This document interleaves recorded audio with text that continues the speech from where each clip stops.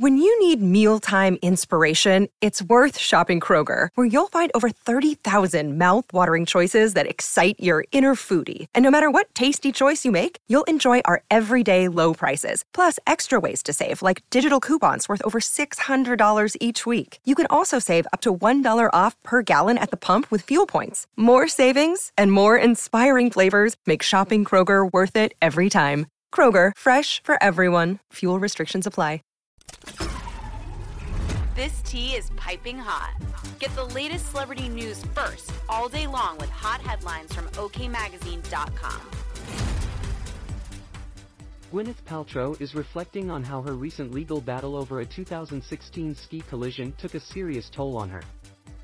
In 2019, the Shakespeare in Love actress, 50, was sued by former optometrist Terry Sanderson for an incident that occurred years ago on a ski slope when the two accidentally collided at Deer Valley Resort in Utah.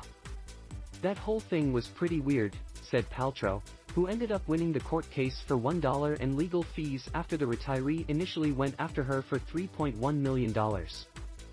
"I don't know that I've even processed it," she admitted in a new interview. "It was something I felt like I survived. Sometimes in my life, it takes me a long time to look back and process something and understand something." In the original court filing, Sanderson accused Paltrow of skiing into him while taking a lesson with an instructor.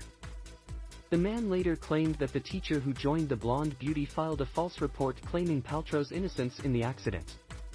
Gwyneth Paltrow knew it was wrong to slam into Dr. Sanderson's back, knocking him down, landing on top of him, knocking him out, and then leave the scene of the ski crash she caused, but she did it anyway, the legal papers claimed. Both parties came to the common conclusion that the collision took place but had conflicting points of view on who crashed into whom. This lawsuit is completely without merit.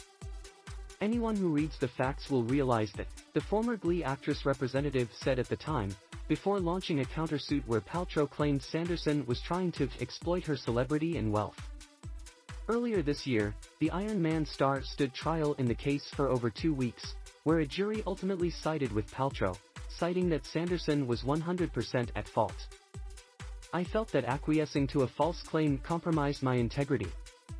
I am pleased with the outcome, and I appreciate all of the hard work of Judge Holmberg and the jury, and thank them for their thoughtfulness in handling this case," Paltrow said in a statement following her victory. After the significant loss, Sanderson spoke to the public through his attorney, C. Peter Sorensen, adding, "We are disappointed in the outcome, but we love and support the legal process.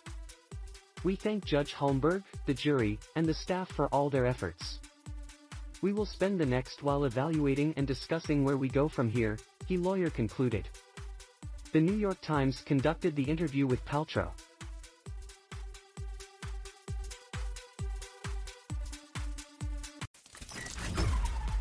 We'll keep you updated throughout the day with the scalding details.